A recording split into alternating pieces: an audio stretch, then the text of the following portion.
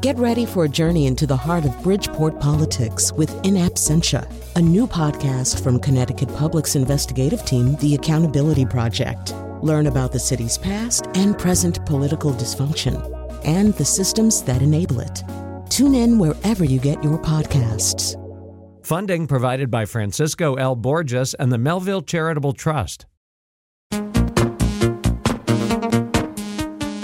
Right after Election Day, a journalist named Sarah Kendzior told me that people should write down what they really believe about America, the basic ideas that contribute to their real-time notion of American democracy. Because, she said, reality is about to warp before your eyes, and the contours of everything will change. And you need to make sure that you have something you can consult that tells you what you used to think. Well, I didn't really believe her at the time, but as we've done this particular radio series, Pardon Me, Another Damn Impeachment Show, which ends on this episode, I see that she's right. So today's show has Philip Rucker from the Washington Post, media critic Jay Rosen, Slate's David Plotz, the final edition of Factoids with Chion Wolf, and one final AccuFrankie Graziano dispatch from a Stop and Shop in Colchester, Connecticut. And if that doesn't get you excited, I don't know what will. Hi, I'm Colin McEnroe. Welcome to the 11th and final episode of Pardon Me, Another Damn Impeachment Show. I probably don't even have to tell you too much about our next guest because the book that he co-wrote has been making waves. It's Philip Rucker, who, along with Carol Leonnig, wrote A Very Stable Genius, Donald J. Trump's Testing of America. Philip Rucker is the White House bureau chief at The Washington Post, a political analyst for NBC and MSNBC. So welcome back on this eventful, like all days in the Trump era, on this eventful day, Phil Rucker. Thank you so much for having me. And you're right, they're all eventful every day for 3 years now. So given the events of this day and given what a massive role former White House Chief of Staff John Kelly plays in your book, I have to just begin by asking you, as you no doubt know, at Drew University last night, I'm talking to you on Thursday, I should say, he spoke to an audience there. He said some things that I don't think he said for the record quite that way so far. So much of your reporting had to involve either trying to get him to say these things or document them through other people. Are you surprised by his frankness on Wednesday night? You know, I am surprised because General Kelly, when he left the White House, he decided he wasn't going to speak publicly about the president. He decided not in that moment to write a book, his memoirs of his time serving the president. We know from our reporting with other people that he's confided in that he was deeply disturbed by some of what he witnessed from the president, his conduct, his behavior, his rhetoric, and was troubled by some of what he had to endure as the White House Chief of Staff. But this speech this week in the university setting is really the first time that we've seen Kelly unload publicly about the president. It seems that the president's treatment of Lieutenant Colonel Alexander Vindman, the decorated combat veteran who testified in the House impeachment inquiry, that the president's summary dismissal of him and attacks of Vindman on Twitter struck a nerve with Kelly, of course, a four-star Marine Corps general whose son died in combat. And so Kelly has a special place in his heart for veterans. And, you know, running through your book, it's clear that people in the military establishment, the security and intelligence establishments, all along, they have been concerned about a phenomenon that's difficult to characterize exactly in one restrictive way, but it might be described as President Trump simply disregarding protocol, disregarding expertise, disregarding existing rules and practices, and making up his own rules. And that seemed to be a little bit at the heart of what Kelly was talking about, that Vindman had done, as he repeatedly said, exactly what an officer like Vindman has been taught to do. From cradle to grave, he says, this is exactly what you're supposed to do. You hear something, you recognize it as potentially an illegal order, you report it to your boss. Everything that Vindman did, Kelly said, was exactly what an officer in his position should do. And I don't know, reading your book, in a way, Kelly's response, it's certainly not a response that he had that reaction to it. It might be a surprise that he said it in front of other people. That's right. And Kelly's right that Vindman was following the protocols of career public servants, of people in the military, of the hundreds of bureaucrats and subject matter experts who work in our government and follow protocols and norms. And when they see something concerning, they say something to a superior. That's what Vindman did. He also didn't voluntarily testify as a means of hurting the president. He was responding to a lawful subpoena by the Congress. It is his legal obligation to respond to that subpoena and offer his testimony when asked. And that's why he participated in the impeachment inquiry. That's where two things come into conflict. And one of them is what you just described, how a military officer ought to respond to a lawful subpoena. What it comes into conflict with is this sort of notion that Donald Trump, in a very first-person pronoun kind of way, is a power that can supersede all kinds of things. I mean, you know, if Vindman got into trouble with Trump, it's because he didn't allow Trump's mandate to supersede those things. That's his quote-unquote sin, right? That's right. And, you know, what we document in A Very Stable Genius is that from the very beginning of this presidency, Trump has demanded absolute loyalty from the people who work in the government. And he doesn't demand loyalty to the country or to the noble values of public service, but rather loyalty to himself, to advancing the cause of Donald Trump, to buffing up the image of Donald Trump, to executing the wishes and whims of Donald Trump. That's what he expects the people in the government to do. And so when you have a public servant like Vindman who violates that in the judgment of the president, who says something publicly that the president doesn't like, who challenges the president, who points out problems with the president's conduct, that is an act of betrayal as the president sees it. And that explains why the president has been not only forced Vindman out of his National Security Council job, but has been attacking him publicly for several days now. So one of the other really late-breaking developments was the president's use of his pardon power on behalf of several different military personnel who are accused or convicted of war crimes. The most highly publicized of these was Edward Gallagher, a Navy SEAL.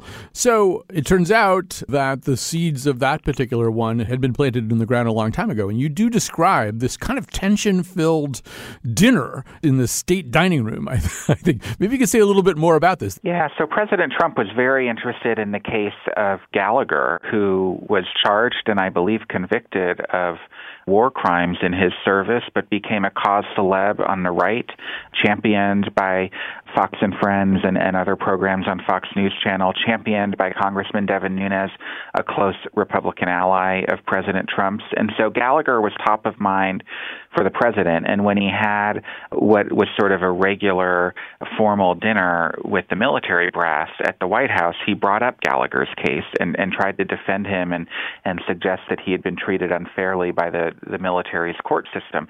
That is certainly a violation of the norms. It's not appropriate traditionally for a president and commander-in-chief to be weighing in on an issue of military discipline or military legal proceedings. Trump's comments caught some of the officers in the room off guard. They were a little alarmed, not quite sure how to handle it. Some wanted to confront him but didn't because they're respectful, of course, of the chain of command and worry about standing up to the president in a setting like that. There was one military officer who did challenge the president. He was set to be retiring later in the year, so felt a little bit more free because of that to say his piece. But that wasn't the end of it for the president, and he continued to champion the case of Gallagher and actually acted on Gallagher's behalf later in the year 2019. I mean, there's a lot of things, a lot of aspects to these kinds of stories that repeat themselves. They follow a certain form. In the case of Gallagher, there was, among other things, this tremendous campaign of witness intimidation that ultimately resulted in the person who was going to be the eyewitness, the main eyewitness against Gallagher, not only withdrawing his testimony, but basically taking the blame himself, suddenly out of nowhere, shocking the entire prosecutorial team. And, you know, we see this again and again. So let me just switch gears a little bit, but not very, very far, Phil Rucker. So, I mean, another thing that's happened in the last 3 or 4 days is the case of Roger Stone, which is, we should remind people, also a case that involved witness intimidation. I mean, you know, pretty heavy-duty witness intimidation, too. I mean, judge intimidations, all kinds of things like that. And it did appear that a recommended sentencing order had come down, and suddenly things have changed. There was a lighter sentence recommended. 4 line prosecutors resigned from the case in protest. There was the installation of a close ally of William Barr as the head prosecutor in that office. The person who had that job was being transferred to a Treasury job, which that person then didn't get. It's like a chess chess game you can barely follow. There are some common threads here, including this notion that at times principled people who are accustomed to doing things a certain way, either resign or withdraw, right? And you saw a lot of that in writing the book. We did, although there were so many more times when principled public servants who saw wrongdoing just didn't stand up to the president, didn't resign, didn't make any sort of public show of force out of fear. They're afraid of him. They're afraid of what he could do as their boss. They're afraid of what he could do publicly to destroy their reputations. They're afraid, frankly, of what he might try to do with his powers as president or influence the Justice Department to do to retaliate against them. So there were so many other public servants who just quietly whispered their disbelief and dismay without acting upon it. In this case this week, the 4 prosecutors did resign from the case. They have not resigned from the Justice Department, but they did resign from the case, which is a stunning thing. We do not normally see that in the Justice Department. And there's been a really chilling effect throughout the prosecutorial ranks in this country because Trump's intervention and the intervention of his senior political appointees at the Justice Department on behalf of Roger Stone is extraordinary. It is not normal. It is not following any norm, and it really jeopardizes the historic independence of the Justice Department in our system of rule and law. Let's hear a little bit of the president himself talking about what he sees as his role in a case like this. No, I didn't speak to the justice. I'd be able to do it if I wanted. I have the absolute right to do it. I stay out of things to a degree that people wouldn't believe, but I didn't speak to him. I thought the recommendation was ridiculous. I thought the whole prosecution was ridiculous. Often when he says he didn't interfere, and the same thing, I think, appears to have been the case with the reduction in the recommended sentencing here. It seems as though he might not have directly interfered, but the people involved saw a tweet of his, which constituted basically an instruction manual for how he wanted this thing to be handled. I mean, to say that you haven't interfered, right. I mean, you go ahead. You're more familiar with this than I am. Look, I mean, the president can interfere without picking up the phone and calling the attorney general and directing him to do something, right? So we can take Trump at his word that he didn't contact the Justice Department, but Attorney General Barr and all the political appointees who work for him certainly see the president's tweets and know when he's raging about something. And he made very plain his view on Twitter the night before that he thought that the sentencing recommendation for Stone was far too severe. And, Barr has proven to be a very adept political operative, if it were, in Washington at this time. He understands Trump. He has sort of a gut instinct for what the president's going to care about and what the president's going to like and dislike. We saw him work to great effect at the conclusion of the Mueller investigation to try to shape the public impression and takeaway of that Russia investigation in a way that was not fully true to the findings of the report. And Barr did that to great effect and to the president's great pleasure. And so the attorney general currently is somebody who knows his client, if it were, the president, and knows exactly what the president wants and is unafraid to sort of figure out ways to get that outcome. As you watched the impeachment process unfold, knowing everything that you knew, how did you react to it? I mean, were there things about it that surprised you, ways in which it veered off in directions you hadn't expected? Or did it feel as though this was simply an extension, the next iteration of all the patterns that you documented so well? It felt so much like an extension of the patterns we document in the book and the patterns that we've all seen as Americans through this presidency. There was nothing wholly surprising about the president picking up the phone on July 25th, 2019, to call the Ukrainian president to ask for a political favor, because it was very much in keeping with his conduct throughout the Russia investigation. The one element of the impeachment inquiry that did surprise me was that there were so many public servants and political appointees in the government who were willing to respond to those congressional subpoenas, come forward on camera in front of the House of Representatives and tell their truth and document a fact pattern and show evidence with regard to the president's conduct. That did surprise me. I wasn't surprised by the evidence that they uncovered and shared, but I was surprised by their willingness to do so in such a sober and clear-headed fashion. And the other element of surprise, I think, was in the final days of the Senate impeachment trial in January, after it became clear that John Bolton, the former national security advisor, had new information and new details to bring to bear into the fore, was willing to come testify. I was surprised that the Senate ended up deciding not to hear from him or any other witnesses for that matter, and to vote on the president's acquittal without seeing that evidence.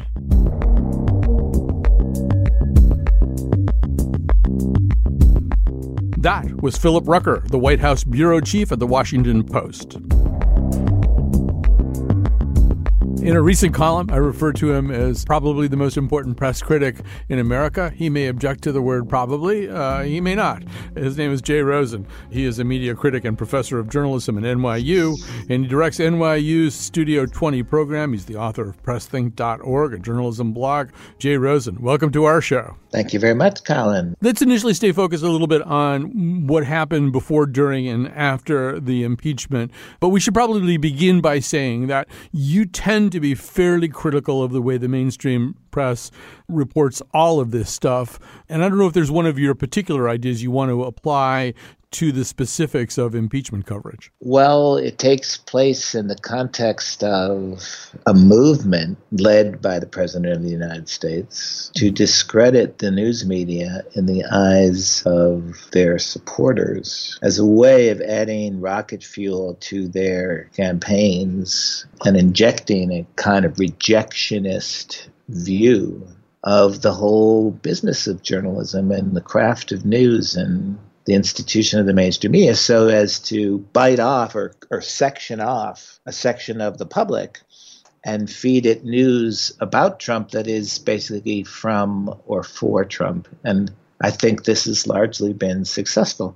So that's part of the political movement that is powering the Trump candidacy and the Trump presidency.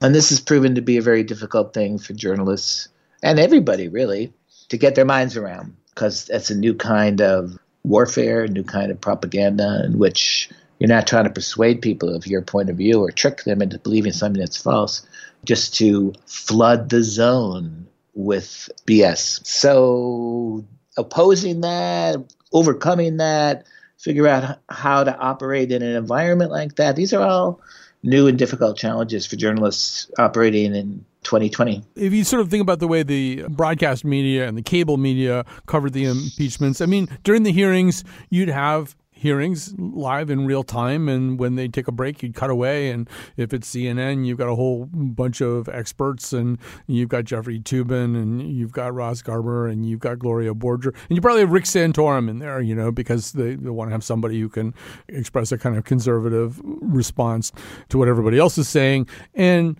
I'm wondering if this is in any way a fruitful exercise. Obviously, on Fox, some kind of obverse of that is going on. And if all we're doing is showing these hearings and then doing analysis, are we doing anything, or are we simply just telling people what they already believe? In some ways, I agree that the kind of violation of constitutional order we saw almost requires impeachment hearings, even if you know they're not going to succeed.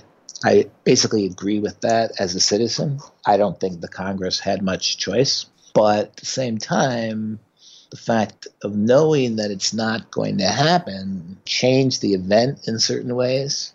The one thing that you know cable television is going to bring to a subject like that is overkill. Repeating the same questions over and over, and yes, certain voices differing in interpretation, but after a while, it becomes both extraordinary in the sense of history making and like banal. To the extent that in press coverage, in everything these days, it's, you know, every year is the hottest year on record. What does that mean? Well, I mean, for a lot of us who would be reporting on the science of it, it really is a very frightening narrative about climate change. For a whole bunch of other people, it's just a completely meaningless statistic and something that's been ginned up to alarm people and further empower environmentalists or whatever that. In other words, every set of facts is subject to subjective interpretations, as opposed to the notion that, well, if we could get 5 more facts that were relevant to this, we could probably resolve this.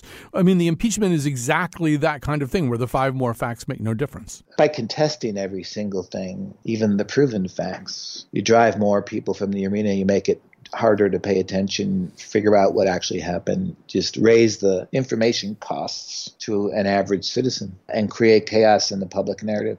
Make it really difficult to figure out what's going on by raising the cost to understand, even for your own supporters. So then they just fall back into warfare mind. So, I'll let you describe your notion of the truth sandwich. It actually originates with George Lakoff, the Berkeley anthropologist, social scientist.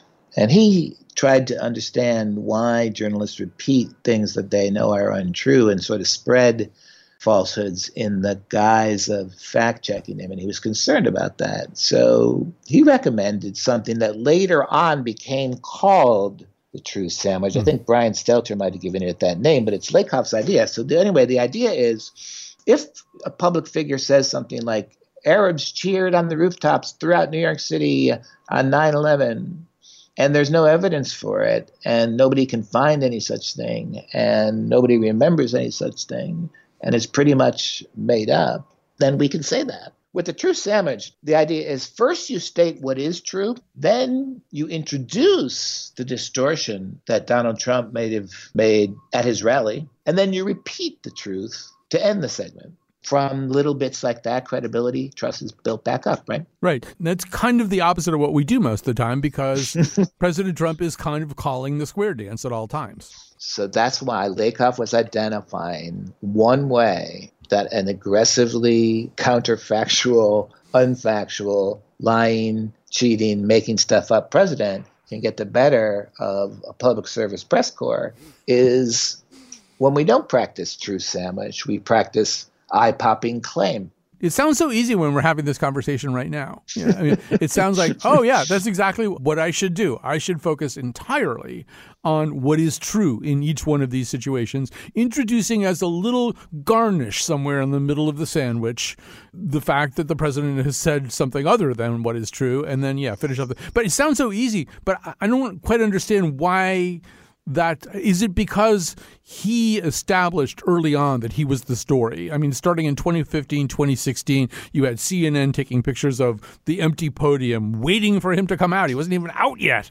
He was that big a story that we've just never been able to break that habit, that he's the most interesting dog in the kennel. No, I think it's that as a phenomena, he and his movement genuinely overwhelm the control systems in journalism. And so the example of fact-checking being overridden by him not caring that he's fact-checked, and not just repeating, but repeating endlessly, making it part of his stump speed, as it were, that kind of behavior is an attempt to override journalism. And it's very successful. And so very often, it's not that the press hasn't checked it or resisted or pushed back, by doing journalism, but it is overridden by these larger forces, whether it's social media, whether it's the Trump phenomena itself, whether it's enemy of the people rhetoric taking hold at more than one level of society.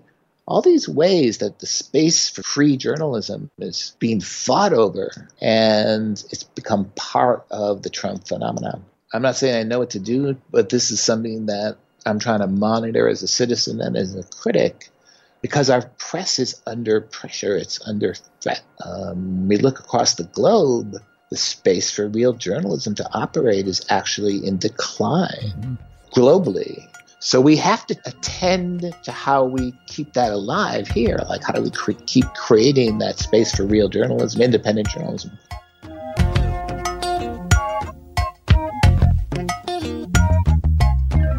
That was Jay Rosen, a media critic and professor of journalism at NYU, joining us by Skype. We'll take a break here and come back with the final edition of Factoids with Chion Wolf and Slate Political Gabfest David Plotz and AccuFrankie. It's the final AccuFrankie too, alas.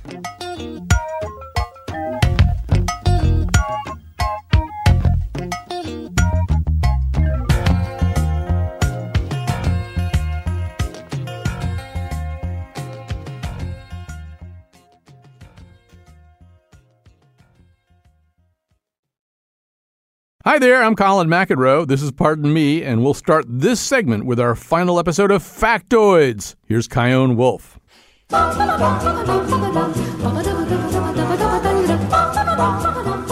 1969 movie The Italian Job ends with a gang of thieves trying to retrieve their stolen gold from a bus dangling over a ravine.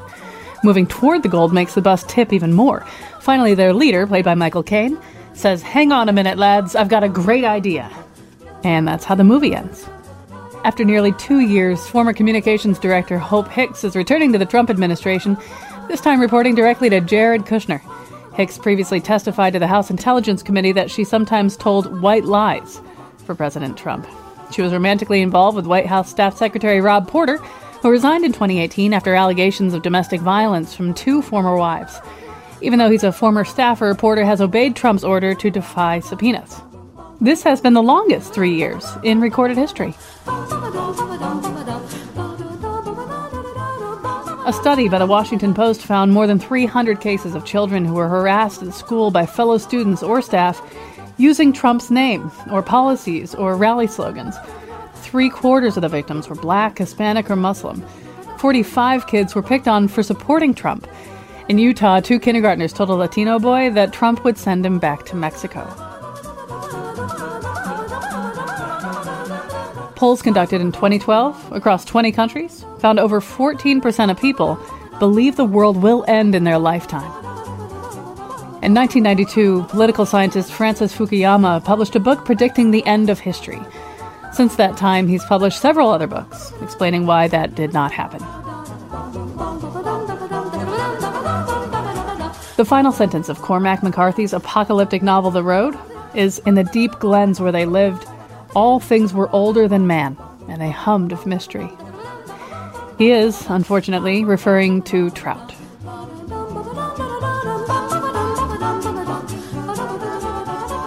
The longest final note of a pop song may be the one held for 19.4 seconds by the lead singer of Sheriff at the end of When I'm With You. But how do I end the final factoids? Hang on a minute, lads. I've got a great idea.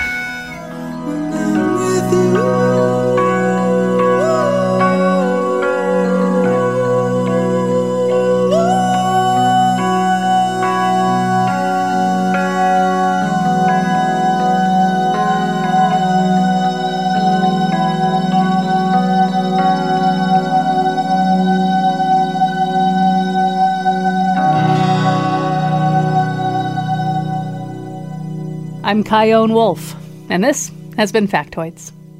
As we draw to the end of this show, pardon me, one of the things that's been very delightful and pleasant is to have members of the Bazelon family on. We've had Emily Bazelon on, then we had Lara Bazelon on, and then we had Zeppo Bazelon on, and actually he had written a book called The Drama of the Ungifted Bazelon, and he just turned out to be a very bitter and profane man, and that wasn't a very successful interview. But in the back of my mind, with all these Bazelons coming on, in the back of my mind was this idea that maybe one of the last voices people should hear on this show would be, in fact, David Plotz, who is the host of the Slate Political Gabfest, on which Emily Bazelon appears. The reason that we're having him on right now is that my sense of David Plotz is that he's an institutionalist. He's a person who believes in the power of institutions, and that when we believe in the power of institutions, we can, and those who participate in those institutions, can transcend politics, can set our eyes on some other horizon other than just immediate self-interest. So, David Plotz, can we talk about the power of institutions, or the power they used to have? Yes. And as you say, this is a moment when they're not, or when the important ones that could act to make this a less dangerous moment have chosen to abdicate. You know, I continue to believe that when the deep, long history is written of this era, the true shame belongs to Republican legislators, particularly to the Republicans in the Senate, who have chosen to not use the power of their institution, to not protect the power of their institution, to not value the power of their institution, and instead have essentially capitulated to an executive bent on personal gain and corruption and vendettas and a destruction of the institutions that have existed. And so it turns out that if there isn't a countervailing force to protect an institution, it's not that hard to pretty quickly ruin it, as we've seen President Trump do enormous damage to mean, obviously he's done enormous damage to the credibility of the White House itself and the word of the president to that institution. But he's done enormous damage to now the Department of Justice this week. We've seen Department of Commerce to the census. I think there's a growing mistrust of data that the United States creates. And when those institutions work well and when they function well, they allow markets to work, they allow regulations to be fairly enforced, they allow people to believe in justice. And when they become arbitrary or become incompetent or become totally corrupt, there's an enormous amount lost, and we're just beginning to see it and feel it. And I think we're going to feel it for a long time. Of course, you lay the biggest blame at the president, but you lay secondary blame at the folks who could have checked him, and that is primarily Republican legislators. Let's just continue on with the idea that you're laying out right now, because yes, we can look at things like things that are they're not even institutions. They are the underpinning practices of institutions. So subpoena power, well, it doesn't really seem to work exactly the same way. The judiciary branch has a check, not really working that well right now. The legislative branch has a check, not working that well right now. And I mean, in the past, we've seen other things like filibuster be kind of contorted around. And obviously, impeachment itself as a check doesn't seem to work very well. And I don't expect you to have some kind of, encompassing Francis Fukuyama type answer to all of this. In fact, I would hate it if you did. But, I mean, there's a point at which it starts to look like it's flatlining, right? There are two possible paths here forward. One of them is restoration. And the other one is so many of these things don't work. And so many of these things have been vanquished and rendered inoperative by the self-interest of certain people that we don't get them back. You're usually kind of a pessimist. Which way are you looking these days? Incredibly pessimistic. I think your state of Connecticut was home to Juan Linz, who is a Yale political scientist who looked at why certain forms of government were unsustainable, and in particular the American form of government, where you had a popularly elected president and then popularly elected legislature, and they each had separate sources of legitimacy. In the U.S., you have it times two because you have two popularly elected legislatures. And what he discovered is that essentially there are really no examples beside the United States of this form of government enduring because each of them has legitimacy and each of them has a claim of popular support. And so they often come into conflict, and there's no good way to mediate that conflict. The way to mediate that conflict is one or the other dominates. And in general, the executive dominates, and you end up with an executive with a kind of military behind it, or military plus a judiciary behind it, that becomes an executive dictatorship. And that's where we are. We have a Congress that no longer has the power to check the president because, as you say, they've lost the power to subpoena. They've lost the power to discipline the president through impeachment or discipline the president through public shame. Also, I mean, that's a non-institutional but very important piece, which is that when shame is available, people who are shamed will tend not to act so grotesquely. But if they no longer feel a sense of shame, that's a loss.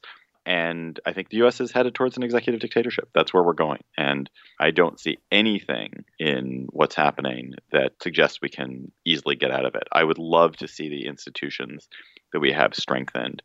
I think we want to see things like city governments and state governments develop as counterweights, and we want to see civic institutions continue to thrive. So even if you think like the federal government isn't going to work, let's try to build these civic institutions that people build at the grassroots level, whether they're religious or they're professional organizations or they're trade associations.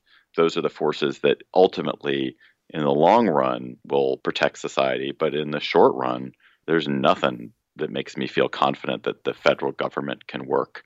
And also not just an executive dictatorship, I should note, but a minority executive dictatorship, an executive dictatorship where a minority of citizens and a minority of voters will decide who that dictator or that president is. So since that's probably the case, and since, most of what we can do now that will be useful will be for archaeologists 100 years from now, kind of sifting through the rubble, kind of, what happened? This seemed to be a pretty interesting representative democracy and that it didn't work anymore. I think one of the arguments that I've heard you making in the past, and I think I might have brushed them off too lightly, is that notion that, yes, representative democracy is at the core of this idea that we had, but there are these other people within the democracy, and they are people who are believers in institutions. And so it used to be when somebody would assert the primacy of the U.S. Senate as the world's greatest deliberative body, and in so doing say, there are ways in which we are the Senate, and we are not beholden to the whims of the electorate. There's a way in which we persist. That used to bother me. But in a way, that's exactly what failed here, right? There was a certain point at which Mitch McConnell could have said to Trump and to everybody else, no, this is the U.S. Senate. We have traditions. We have standards and practices that have existed for decades and decades, and they take primacy over this particular moment or any kind of popular pressure you could put on us. And that's exactly what didn't happen, right? They didn't insist on the primacy of that stuff. Right. And I would actually say there's a second version of that regarding the bureaucracy and the government institutions like the FBI, like the Department of Justice, like the Department of Commerce, like the EPA. I wish there was more of a deep state. If you look at a country like the United Kingdom, where you have parliamentary democracy and governments go in and out, and there is a much stronger tradition of the career bureaucrat, these career people who run agencies, and they don't move quickly to act out the whims of a particular prime minister. And in the U.S., I think there was this idea that the Trump folks have that there's a deep state, and that deep state is trying to prevent the president's wishes from being carried out. And I wish there was more of it. It would be great if there were more of it, because in fact, you do want the experts. You want the people who know the most, the people who have the deepest experience, slowing the roll of the popularly elected people and sort of saying, yes, we'll get to your policies, but let's do it slowly and deliberately. And what's happened is that they've tried in certain places, they've managed to slow things down and make sure the processes are abided by, or snarl things in the courts. And so they slow things down that way. But in general, the so-called deep state is not that deep. It's quite shallow and can be pulled up by the roots. And when you pull it up by the roots, you lose all this expertise. You lose the scientists and the lawyers and the bureaucrats, those faceless bureaucrats who know what they're doing. And that's a huge risk. Michael Lewis has written a really good book about it called The Fifth Risk, that when you lose the ability to strategically plan and to kind of run a system well, you make all kinds of things worse and worse run. And that's what we're doing. Let me ask you the opposite question. Why can't restoration happen? In other words, there's an election just in, a few months from now. There's an election that presumably, or possibly anyway, an opposing candidate could win, a candidate who believes in a lot of the things that you just articulated. So why can't all those people just go back to their posts? Why can't it be the end of Sauron and the waters of Middle-earth run clean again? Why don't we think that can happen? Well, I think whoever wins the presidency, and particularly if a Democrat wins the presidency, there's not going to be a governing majority. So there will not be the legislative action that is required for real big change in the world will not be available to anybody. If you have a Democratic president, if Elizabeth Warren were elected president, she'd bring in a lot of really smart people, and the folks at EPA would get back to protecting the environment rather than despoiling the environment. And you'd probably run some of these agencies better. But I think one thing we all know, the law of entropy applies in government as well as everywhere else. It's a lot easier to destroy things than it is to build them. And you build trust over generations, you build capacity over generations, and you can lose it very quickly. And I suspect you're going to have very few people are going to want to go work for government, or many fewer people are going to work for government, whether it's a Democratic president or a Republican president, than one to work for it a generation ago, because the jobs seem more precarious. It seems like you could get screwed over the next time there's an administration change, and it doesn't seem like your work will survive. So one of the things I think that's been most effective and pernicious in what Republicans have done is to destroy belief in the project of government, which is a very valuable project, like to have a well-run government. And if you make it so people don't believe in that anymore, they won't want to work there, the best people won't go there, and it will be a poorly run government, and people will have less and less trust in it. And that's where I think we are. I think it's a vicious cycle.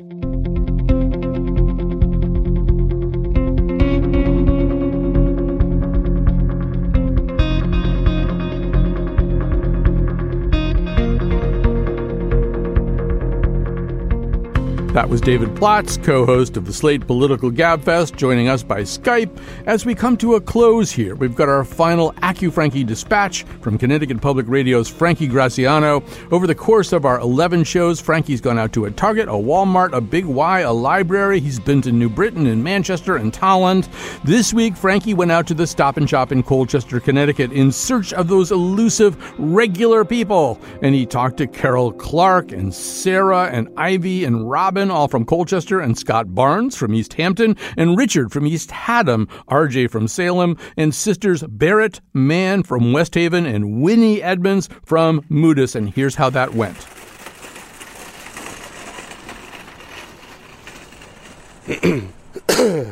Three, two, one.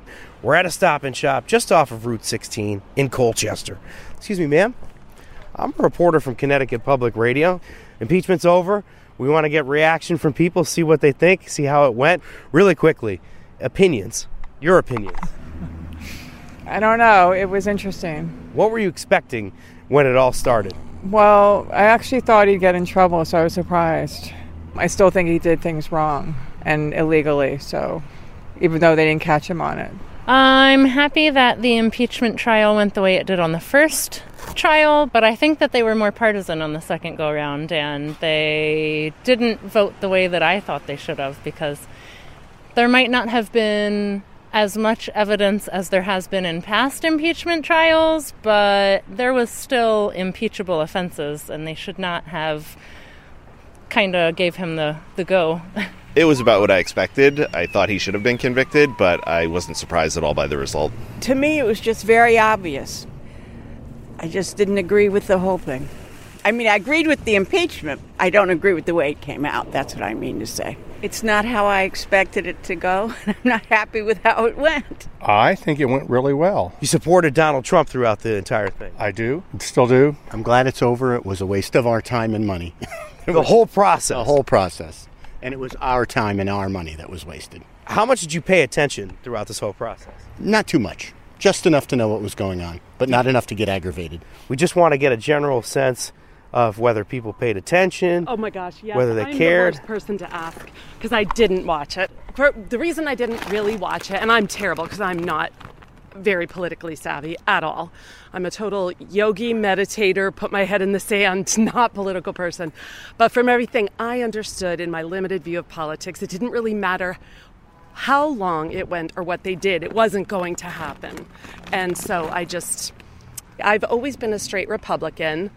My husband, lifelong naval officer, career military people. So Republicans tend to do more for military, but I'm also a complete bleeding heart liberal on a lot of issues. And that's why I get frustrated, because some of the things he does are amazing. I just read today that he just passed a law making it a felony if you're caught animal abuse in all 50 states. So of course I'm for that. Do I love the idea of the border wall? No, I hate that idea. But I don't know. I can't pick and choose. It's all or nothing. I always expected him to be acquitted because the Republicans don't have a backbone.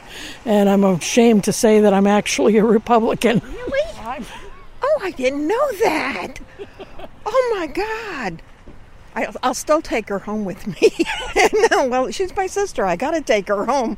But I thought the same thing she did. I thought it was going to be, acquitted right from the beginning. It was a whole big rigmarole for nothing.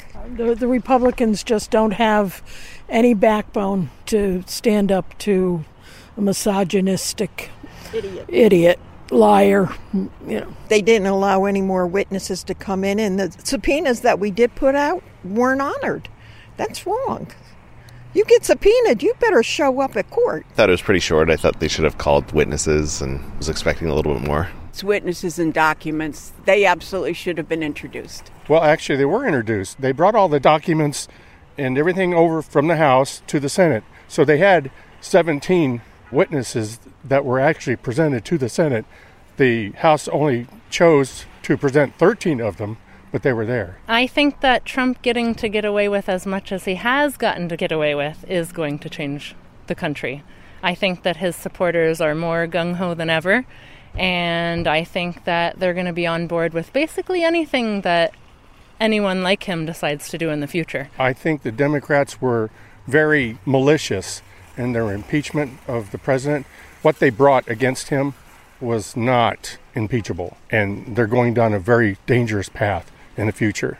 The Republican Party has seen that there aren't any consequences for these type of actions, and that as long as they hold the majority in the Senate, they can get away with pretty much anything. I'm glad it's over. I hope we go back to normal. Do you think it impacts who you're going to vote for in the next election? Well, I was never going to vote for Trump, so I'm still not going to. I've never liked him to begin with, even when he was his reality show and all this other stuff.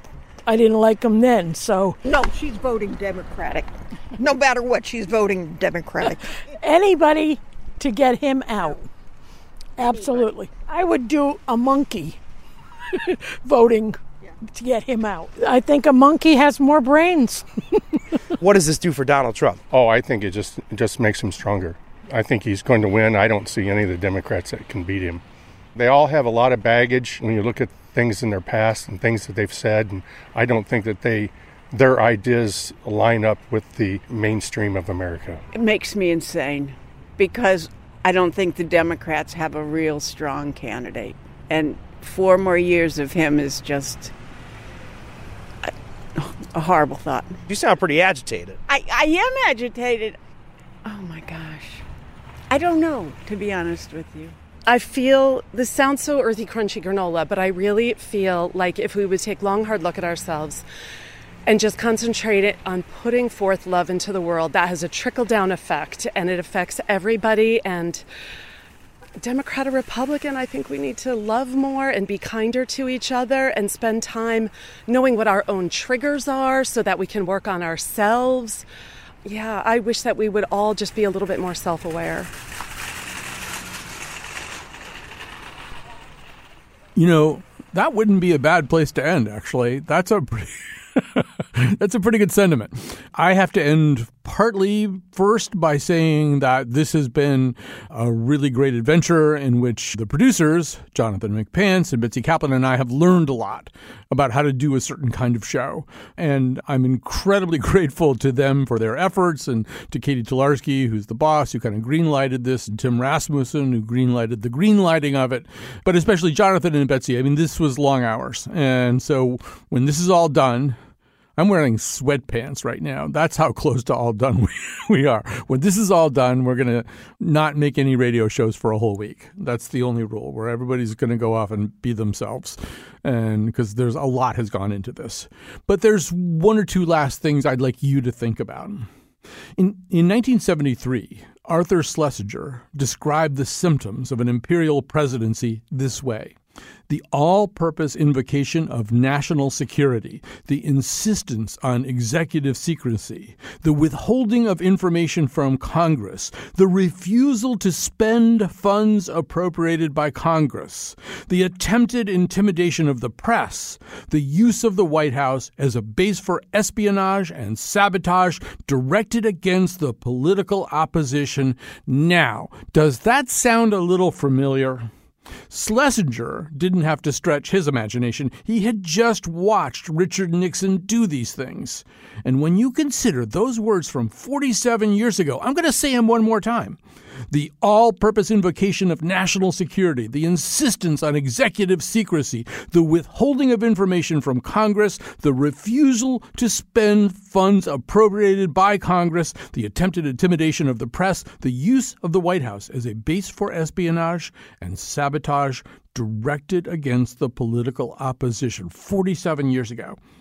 And it's clear that Donald Trump hasn't invented anything new under the sun. So what's different? What changed is the supporting cast. The supporting cast. Okay, you know the movie A Few Good Men?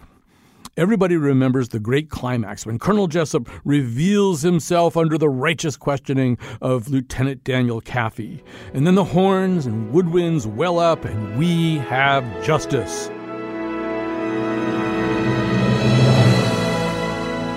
And when I watch it now, though, I watch the judge. The character's name is Judge Julius Randolph. And all the way through that final scene, he makes rulings. And with each new ruling, written across his face is the growing awareness that something is wrong, something does not conform with his most basic expectations. Something is going to unfold in his courtroom that will require him to side against a very powerful man. And then there's the prosecutor, Captain Jack Ross, played by Kevin Bacon, of course, who hesitates just briefly before acknowledging that his theory of the case has exploded and his obligations, his duties, are now different. The supporting cast, Without them, the story doesn't reach its finish line. Now, Watergate's supporting cast included Lowell Weicker, Henry Kissinger, Alexander Haig, Hugh Scott, John Rhodes, Barry Goldwater. Each of them reached a point, some sooner than others, when blind loyalty to a party and its president became less important than the continuance of democracy. And we didn't have those people this time. We had Mitt Romney and Mitt Romney. See, when I first pitched the idea of this show, I knew how the process would end. We all did. But I believed impeachment was worth our special focus because of what we would learn. And that is what we learned, that we don't have much of a bench these days. And ever since escaping removal from office after having been impeached for, I'm going to use Schlesinger's words one more time, the withholding of information from Congress, the refusal to spend funds appropriated by Congress, the attempted intimidation of the press, the use of the White House as a base for espionage and sabotage directed against the political opposition.